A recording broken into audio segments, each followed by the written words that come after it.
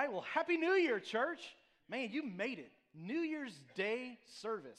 I'm just so impressed.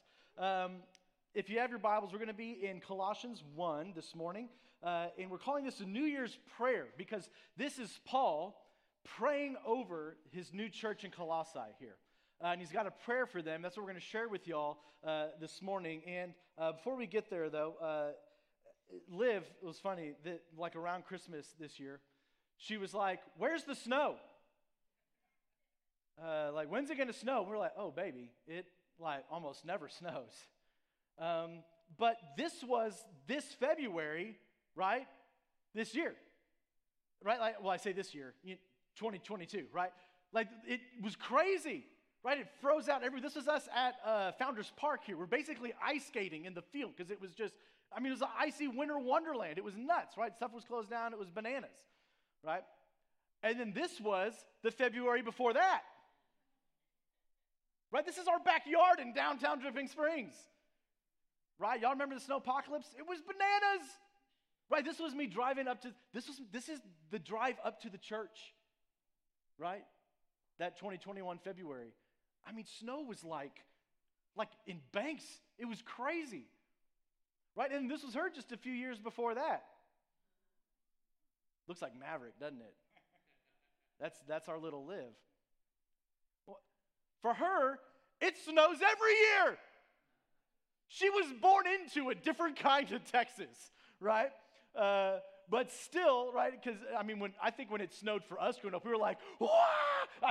We were nuts. Like we just would go out like this, But with her, it's like we're equipping her differently, She's got on. We're like, "Hold on, baby." It's like gloves, and she's like, "What's gloves?" And we're like, "I know, it's weird." And so there's gloves, and there's like, "You're a hat," and all this stuff, and she's just going out like Ralphie, and that's how. But we want to prepare her to engage the world that she's now in, right? And that's what a good dad does, right? We want her to be prepared for this kind of Texas that she's growing up in. And so as she's going out, we don't want to say, "Hey, no, you can't go out there. No, it's too dangerous. It's too cold. No, you're going to get sick." We want her to go partake. We want her to have the joy of going out there, but we want her to be equipped to do so. And that's what our Colossians passage is about here this morning. It's Paul saying, we have a good dad up there, and he wants to equip us for the work of engaging the world. And and he'll preface this first. We're going to be in verse 9, but in verse 4, we'll kind of summarize for us where we're coming from to get to where we're at here. He'll say this in verse 4, writing to the church in Colossae, "We have heard of your faith in Christ Jesus and of the love you have for all God's people." He's saying, we have heard that you believe in Jesus. He's saying, you have heard the gospel proclaimed, church, and now you have started to believe. There is evidence of your faith in Jesus. He says, because you're loving other people. There is a fruit starting to sprout within you, namely love. And so there is an evidence that you are saved, right? It's how I knew I had strep this week, right? Amen. Anyone else with me on that one? Did you have flu, COVID, RSV, whatever was going around, the big, I don't know, everyone had something, all right? This last, how did I know? Well, these started getting swollen, my throat started getting sore, and I was out of town, because that's when I get sick, right, we're in a different city. I have to go to some other weird doctor, and they're like, "Yeah, this," and you get antibiotics. Like, "You'll be better tomorrow." False. It took like 4 days for this to like take effect in me. Also, if you've hugged me today, just at your own risk. It's what it is. But I'm fine now. But how to know? Because there was symptoms. There was an outward happening of an internal thing.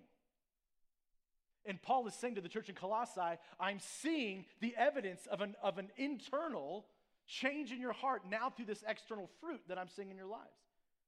And so he says, now I'm going to continue to pray for this thing, right?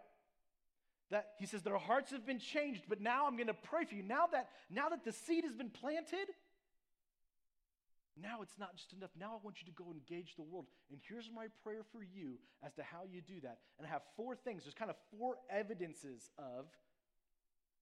of the fruit of the Christian engaging the world. And so why preach this today? Well, on a day like New Year's, this is a great opportunity for us to take a little inventory, to do a little diagnostic test of where are we at really spiritually. And I'll confess, this is, right, had we preached the first part of this, Colossians 1, like 1 through 8, that would have been what we called a justification sermon, right? Of you're being made right through Christ. You are trusting in the work of Jesus, right? To accomplish not your own work, but you are saved not by doing good. Right? This isn't how you get saved. You get saved, and Paul says it. Why? Because you learned about the grace of Jesus. Not your merit, not your thing, but God had mercy on you, and by his grace, he saved you. That's the justification. And then he's going to go into a sanctification sermon here of now we live day to day with these things, fleshing out the evidences of someone who walks with and knows the Lord. And that's how we see. We can't ever judge a heart spiritually, but what we can do is say, that's an apple tree, because there's not pears growing on it. That we can look at the fruit, we can look at the person, we look at the fruit around them, and we can say, that is a life marked by the Spirit of the Lord. And so this sermon isn't about being saved, it's about what we do once we are. Once we are. And so this isn't something we earn, right? This is something that we respond in. And so let me get to our list here. But before I do these four things, let me read our passage for today. It's in Colossians 1. This is 9 through 14. And he starts with saying, for these reasons. What reasons? For these reasons. I've heard that you have trusted Jesus. You've heard these words, right? And so you are saved. And for this reason now, he moves into kind of part 2 here, verses 9 through 14. Since the day we heard about you, we have not stopped praying for you. We continually ask God to fill you with the knowledge of his will through all wisdom and understanding that the Spirit gives, so that you may live a life worthy of the Lord and please him in every way, bearing fruit in every good work, growing in the knowledge of God, being strengthened with all power according to his glorious might, so that you may have great endurance and patience, and giving joyful thanks to the Father who has qualified you to share in the inheritance of his holy people in the kingdom of light. For he has rescued us from the dominion of darkness and brought us into the kingdom of the Son he loves, in whom we have redemption, the forgiveness of sins. This is God's word. Would you pray with me? Lord, as we come in to engage with this, Lord, if we said nothing else, we just know that the reading of your word is enough. That there's power to be had in just the reading of your holy text. And so, God, now in this time, what do we do with what this text says? We want to grow in the knowledge, God. And so that's my prayer here, that you would honor this time that we've kind of set aside to worship you. That you would now move in us to take an honest diagnostic here this morning, not to earn your favor, God, but to take our faith seriously, perhaps, to not grow stale in what it means to know and follow you. We love you, Lord. Amen. All right. Well, verse 9, the way he starts, is not one of our 4 points, but it is a helpful place for us to start because we'll just reread it real quick. He says, right, for this reason, we've not stopped praying for you. We continually ask God to fill you with the knowledge of his will through all wisdom and understanding that the Spirit gives. So here's one thing. This is not one of our 4 things, but he wants them filled with knowledge, with wisdom, with understanding. And where does he point them to do that? The Spirit. So knowledge and understanding does not find its origin within the heart of man. It is found in he who created the heart of man. So saying, I want wisdom for you, I want knowledge for you, I want understanding for you, but if you want that, you're going to need to search outside yourself, outside your feelings, outside your heart, outside your current knowledge. You're going to have to go look in the person of Jesus. That is where real understanding is found. And the Spirit gives that. And that's his prayer over us, right? It's like Liv, right? She asked me the other day. She got like 9 Barbies for Christmas, right? And she's like, Daddy, she took like all the clothes off one. She says, can you put all these clothes back on? And I'm like, no. Not because I don't want to, but because I don't have the tools, baby. Like, I don't know how this little deal goes on there and what arm goes on what and whatever. And I don't get these shoes on. I cannot put these shoes on this Barbie. I don't even know. I was like, go ask Mama, all right? And she comes back and she's like, can you put this hair tie on? I'm like, baby, no. I don't have like a hair tie. I can't put a hair tie on you, sweetheart. Let alone this Barbie that's got this little hair thing going on. Like, you got to go ask your mama. All right? Why? Because she is sourced with all the knowledge and all the wisdom, right? That's where you got to go, right? So she knows I'm an empty source when it comes to the Barbie, right? And so the question for you, like, where are you searching for the answers? Where are you trying to source your knowledge from? And I pray it's in He who gives it, the Lord. We do not look to gain understanding within ourselves. We look into Him. And so He's going to pray over them that they would receive this wisdom and this prayer. He prays over them. And here's the 4 things. We'll start with the 1. Again, it's like a diagnostic test. This is going to be very practical this morning. I mean, you're probably not used to me being like, Joe practical. It's just practical. It was practical for me. I really enjoyed prepping for this. But because I was like, I need to do these things. And so first thing here is fruitful work. What is the mark of a spiritual life? That's what these 4 things are, right? If you had to say, okay, like, what are some marks of a spiritual life? How would someone look at you and say, they walk with the Lord, right? Without getting to judge that internal heart, if they're just judging, what is one spiritual factor that we're looking in a person? Fruitful work. They do good work, right? And he says it, right, in the verse there. So that you may live a life worthy of the Lord and please Him in everywhere, bearing fruit in every good work. We do good things. We do things that we know will please God, right? If Liv wants to please me, she knows it's not like kicking the dog or slapping her brother, right? If she did this, Dad, I'm just trying to make you happy. What would that mean about me? It would mean that I'm an abusive father. But we know who God is, and so to do things that please Him, we do things in His character. We do good works. And how do we do these things? Well, we do them with the imagery that really Paul's giving us, right? This planting, this fruitful language, right? There is no guarantee that if you drop seeds in the dirt, that a tree will grow up and flourish and bear fruit. There's no guarantee. But if you never drop a seed in the dirt, there is an absolute guarantee that no fruit and no tree will flourish. And so we do the work of planting the seeds, of doing the works. And we actively do this. Why? Because in this agricultural setting, we understand this is the exchange, this is the partnership with God, right? We do this planting, but then we don't grow it. Then we have to step back, and then God does the growing. And God does the work of real change in the hearts of man. But we come along and we plant. We partner with Him in that, and then He grows these things, right? This is how Paul likened his ministry. He says, I planted, but then Apollos came and watered, and God came and reaps, and it's God's glory. It's His reward.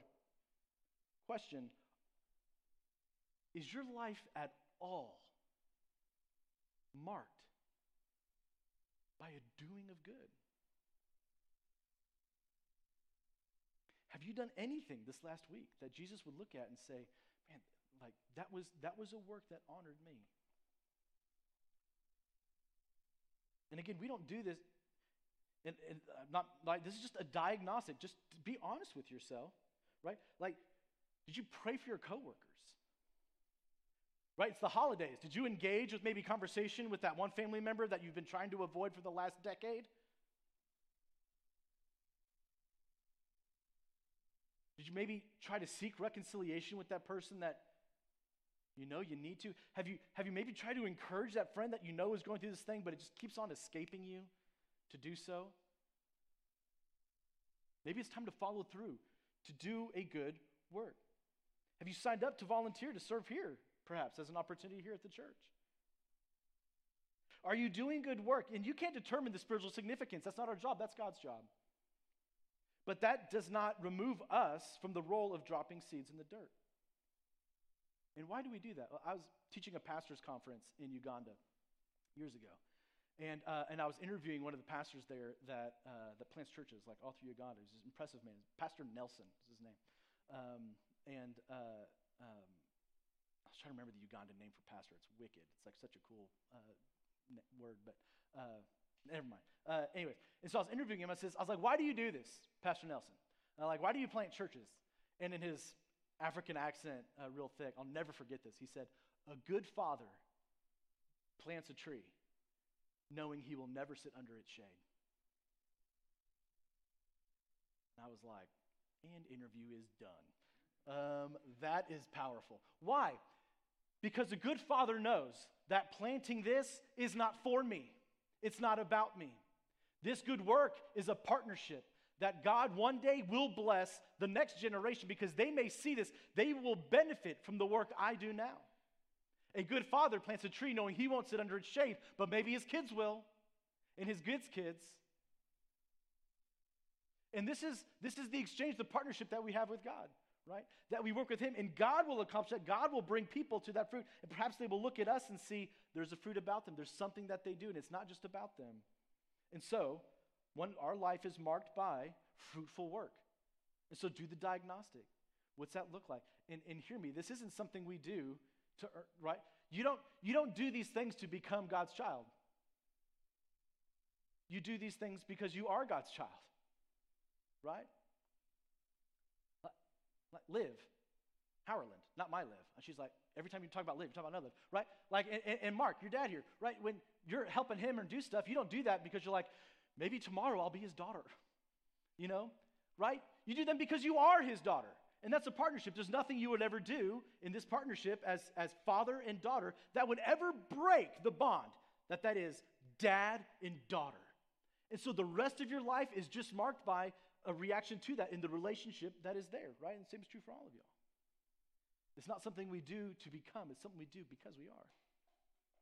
So that's the first thing, fruitful work. Second thing, pursuit of knowledge. Pursuit of knowledge, right? Because he'll say this, bearing fruit in every good work and growing in the knowledge of God, right? It's kind of like a sister passage that we see how Psalms starts, Psalm 1. Well, it's Psalm 1 and 2 and 3. But he says this, blessed is he whose delight is in the law of the Lord and who meditates on his law day and night. That person is like a tree planted by streams of water, which yields its fruit in season. You see, Paul is hoping that we are pursuing the good works, but also pursuing knowledge.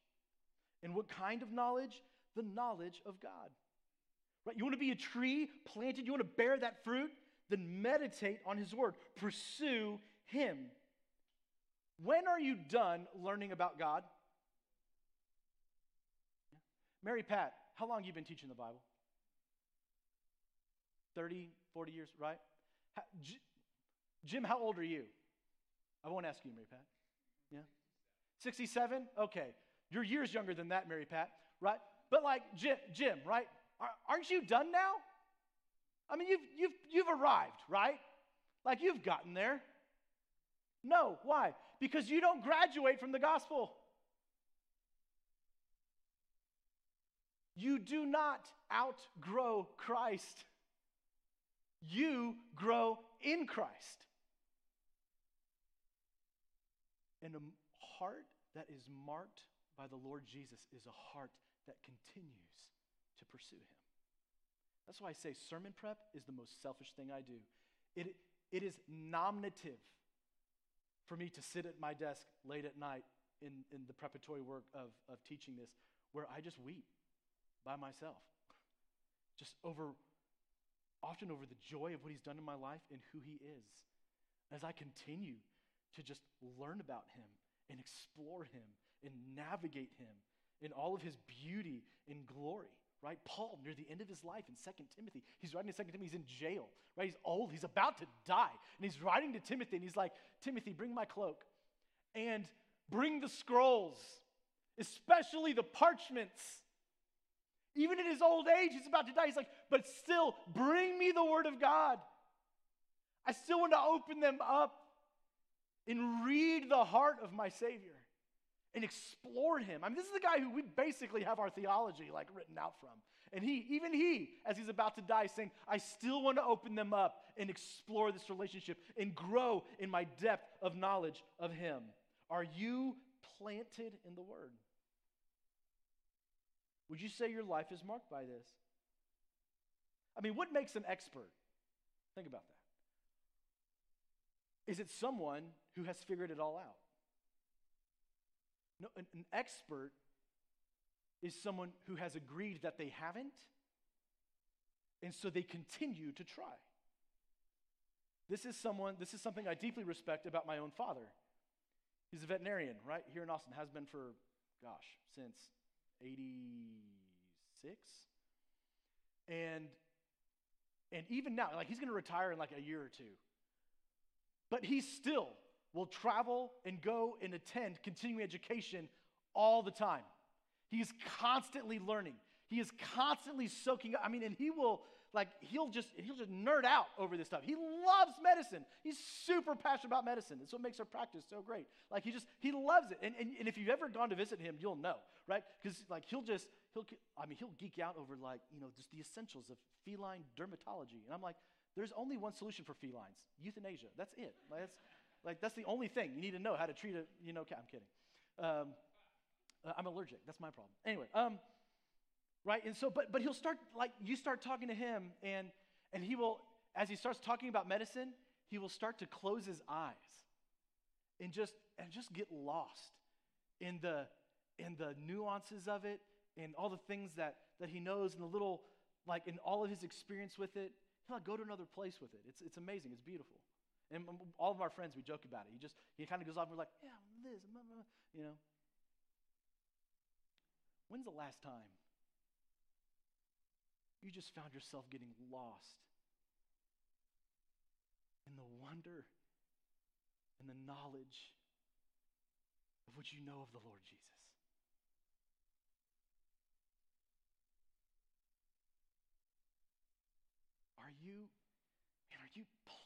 Are you planted in that? And again, this isn't a shame on you. You're not. This is a diagnostic. Can we look a little different perhaps in 23? Might our lives be marked by a different kind of spiritual litmus test here, right? And once that seed has been planted, and as we're seeing, right, there's another work that goes, right? You're getting soil around that. You're watering it. You're maybe trimming it up. You're pruning it. It's a process. We continue to grow in Christ. How can you tell the people of God they are people that grow in the knowledge of God? And we're here to help you as a church. You're like, help me. I want to do that. How do I start with that? I mean, there's so many ways you can do that here. I think our biggest and most important way to do that is you get plugged in with a life group. Right, that we come together. There's life groups that meet right after church. There's some that meet before. There's some that meet in homes through the week. But we gather together and we study God's word together.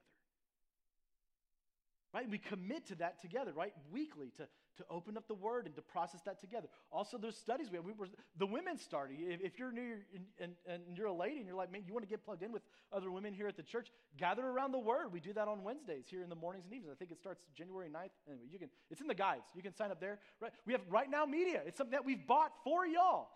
It's just an endless Bible study of all the who's who. These are the guys I listen to that have been wildly impactful for my own spirituality. You can download an app and you can just listen to endless Bible studies of these guys like Matt Chandler, they're awesome studies out there, right?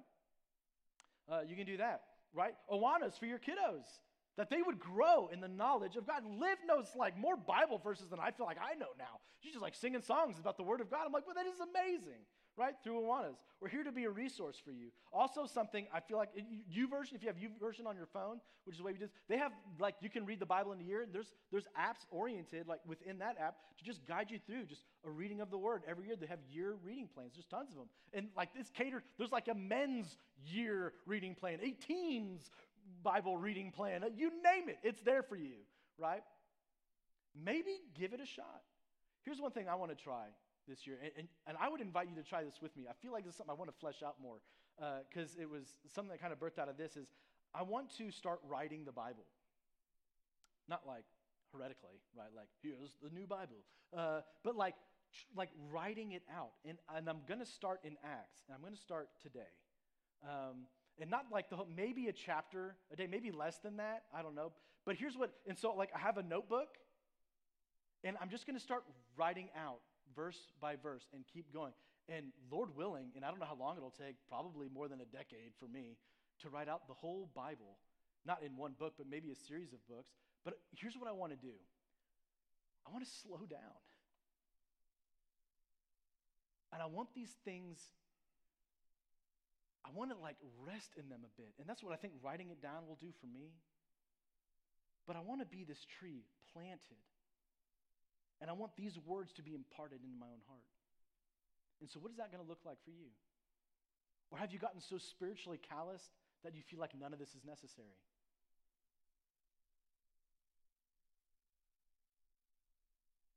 What's right for you? I don't know. All right, third thing, empowered endurance. Empowered endurance. He'll continue on to verse 11, right after pursue knowledge, right? Bear fruit, pursue knowledge, being strengthened with all power according to his glorious might, so that you may have great endurance and patience, right? Endurance and patience. Y'all all have patience, so we don't need that, right?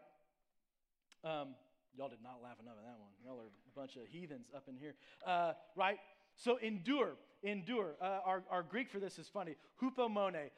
Hupo meaning to abide, and mone under, right? That we abide. Sorry, that's revert. Anyway, but abide under. He's saying that this is something that under great weight you are able to withstand it, right? That is to endure. And patience is macrothumia. Macro, right? A long time, over a long, not micro, but macro, over a long span. Thumea, heat. So that you are able to, right, endure, withstand under, that you're able to withstand under, right, macrothumia, heat over a long time, that you can take the heat for a long time. You can withstand with under, and you can take the heat for a long time. He's saying this is one of the most frequent, if you read your Bible, this is one of the most frequented fruits, I would say, of when I'm reading the scriptures, of what I see in our heroes of the Bible. There was very little replacement for the holy work of just being able to stick it out and endure and trust that the Lord was going to work it out. I mean, that's really what we see. I mean, it is such an holy act to know that you're not in control. I mean, so holy that we know that that's like a really hard and almost unrealistic thing for us to even put into practice, because our lives are ripped with us trying to exert control. But why is this so holy? Because when we can acknowledge that, man, I'm not going to be able to figure this out. I'm not going to know that. I'm not going to, whatever. And that we can endure. We can say, all of this, I don't understand it. This is happening. But we can look and we can say, but the Lord is working this out. That's a holy act. That's a holy act. Right? And we see this here in Nero's persecution of watching Christians, right? Nero, he was he's just an awful persecutor of Christians and in the early Roman Empire, and so, or I should say late Roman Empire, and right, he was vicious. There was fires going on in Rome, and so he blamed the Christians, and so he kind of turned Rome against the Christians. They weren't really that militant against them, but Nero just had this thing for it. Nero would host parties. And for the torches of the parties, he would just light Christians on fire. He would dress them in animal skins and let other predators come and hunt them down as if they were wild animals. This was Nero. And it wasn't totally unique to the Christians, right? People were dying all the time back then. It was a vicious, horrific time, people being tortured. But what was different about the Christians was as they were being killed and tortured, they weren't screaming out, cursing the Roman Empire. They weren't cursing the gods and doing all that. What they were doing instead was praying for their enemies and praying to their Lord.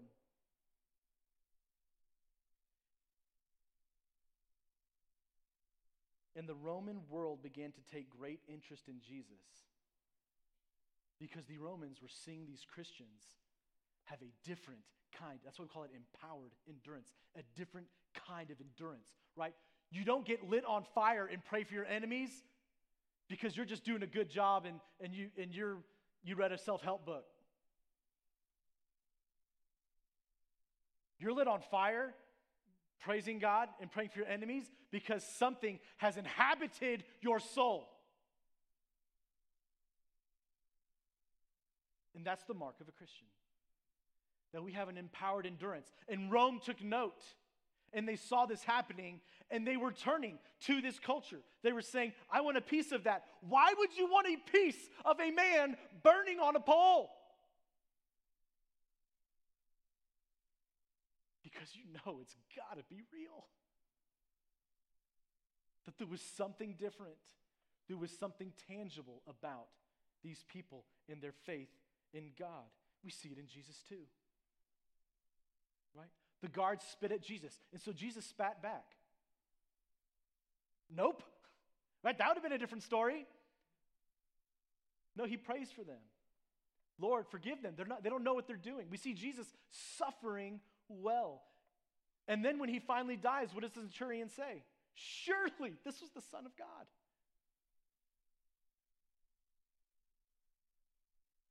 People saw the power evident in the people because of their endurance. And they followed this man Jesus because of it. What does this look like for us? Man, a lot of different things, I suppose. Sarah and I and Kyle, we went to go do a funeral at South Austin. I don't know if y'all might have heard about so tragic, the 8-year-old boy who died in a car accident in our community. Sarah, Kyle, and I went to go play music for it. 9 people had to be like sick or out for me to play piano. That's how many people were out. But we all went together to do that. And then I watched the mom and dad take the stage mourning their 8-year-old son. And I saw empowered endurance. All they did on that stage was draw people to Jesus. They had an honest, mournful lament that pointed people to God, like, we don't have it all figured out. We don't know why he would do this, but we trust the Lord. But we trust him, and we ask you to do the same. They were just begging for faith out of people watching them suffer through this. That's empowered endurance. And so are you patient? Are you enduring? Or are your setbacks marked with loud victimhood and loud victimization and public outcries?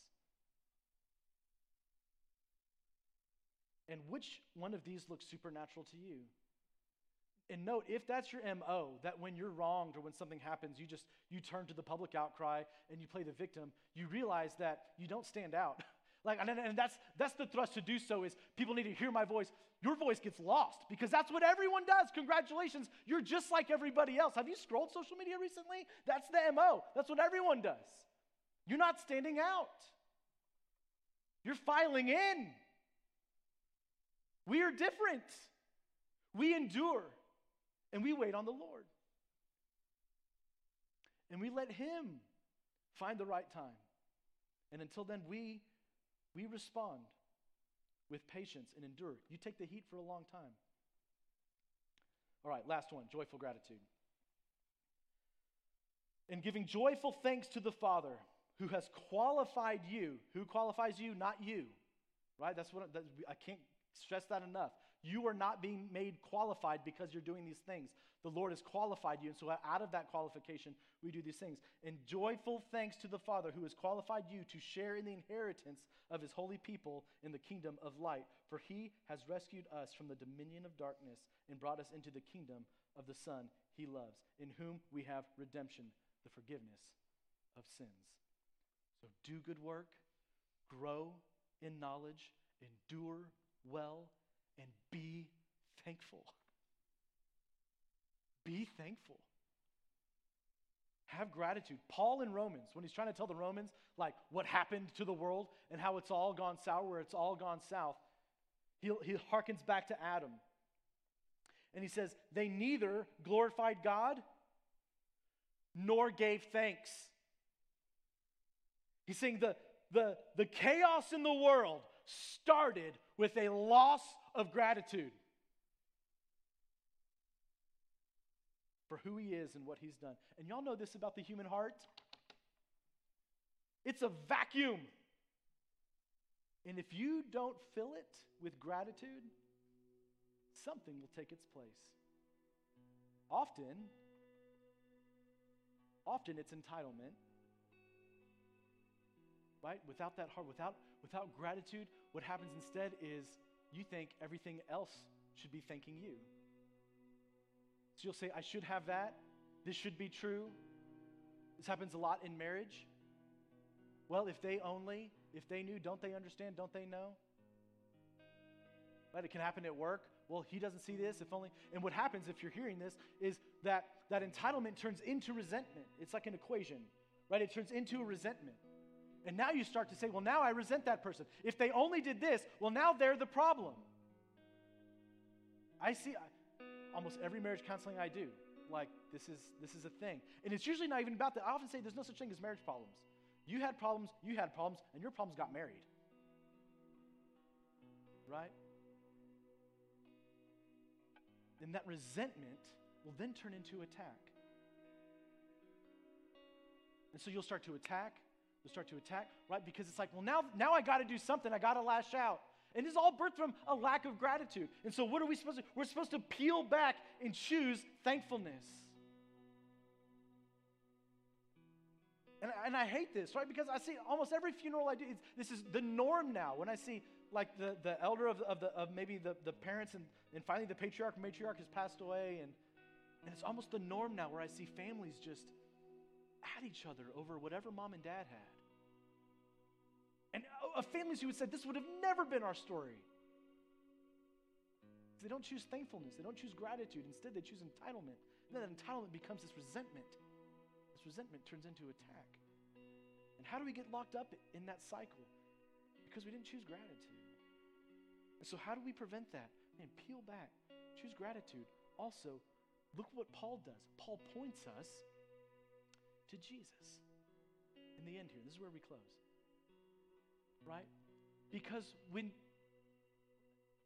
Jesus, who stood to inherit, and God, right? God chose Jesus to inherit everything. He inherited everything from the Father. And then what Paul says is, what Jesus says, he took everything that the Father had, all that joy, all that freedom, all that creativity, all that love, all that peace, and he says, here's the crazy thing that Christ does. And then he actively goes out in search of co-heirs. He doesn't look to keep it all to himself. Instead, he goes out and he finds you. And he says, I want to give you a share of this. And it never ends. He says, this is why we can choose gratitude. Because we have a different kind of inheritance that comes from the Father, and he is not greedy, but he is gracious and imparts to us all these things. He says, I know they're lost in their sin. I will take on sin. Well, they're in the darkness. I will descend into the darkness so that they might know light. And this is where the marks of all of our spirituality birth out of. We have someone who descended into the darkness for us, that though we didn't deserve a lick of inheritance, he offers it all to us. And you have a full inheritance in him, not by doing any of these four things, but by simply looking at him and agreeing that you were in need of it. Might that fuel our 2023? To look a little different? To look to the person of Jesus? I just wonder, what would the church look like if we were concerned about what was marking our lives spiritually? If we were concerned about producing fruit here in this church and in this community, if we were concerned about pursuing the Lord in knowledge and being a tree planted in the knowledge of him, and then enduring well, and relinquishing the need and the temptation to be victims, and then just having a heart of gratitude. That's Paul's prayer for Colossae, and it's my prayer for Bannockburn. Why don't you stand up as we close here? Buy a notebook. Choose a book of the Bible. Write it out. Plant yourself in something. Try something different. Bring your kids along with it. That's something I think I want to try with Liv. Is she starting to write out? Let her write a verse out too. Bring it along. But try something. Try something. Again, not to earn something, but to respond out of this great and glorious gift that God has given you. Amen? Lord, we love you. We turn to you. We worship you. May we respond now in it as you work in and through us. And so, Lord, as we leave here this morning, we pray that we would leave emboldened, empowered by your Spirit. Lord, you have to accomplish these things in your people. And we just have no power in amongst ourselves. We need your Holy Spirit to empower these works within us, that we would choose you, choose gratitude, God. We love you, Lord. Amen. Would y'all now go today with the Lord's blessing? May the Lord bless you and keep you. May the Lord make his face shine upon you, be gracious unto you. Would the Lord look upon you with his favor and grant to you his everlasting peace. Amen. Amen. If y'all came prepared to give on the first day of the year, you can do that in the bins out there. Drop off a Connect card if you're new here. Hey, we love you. We'll see y'all next week. See y'all.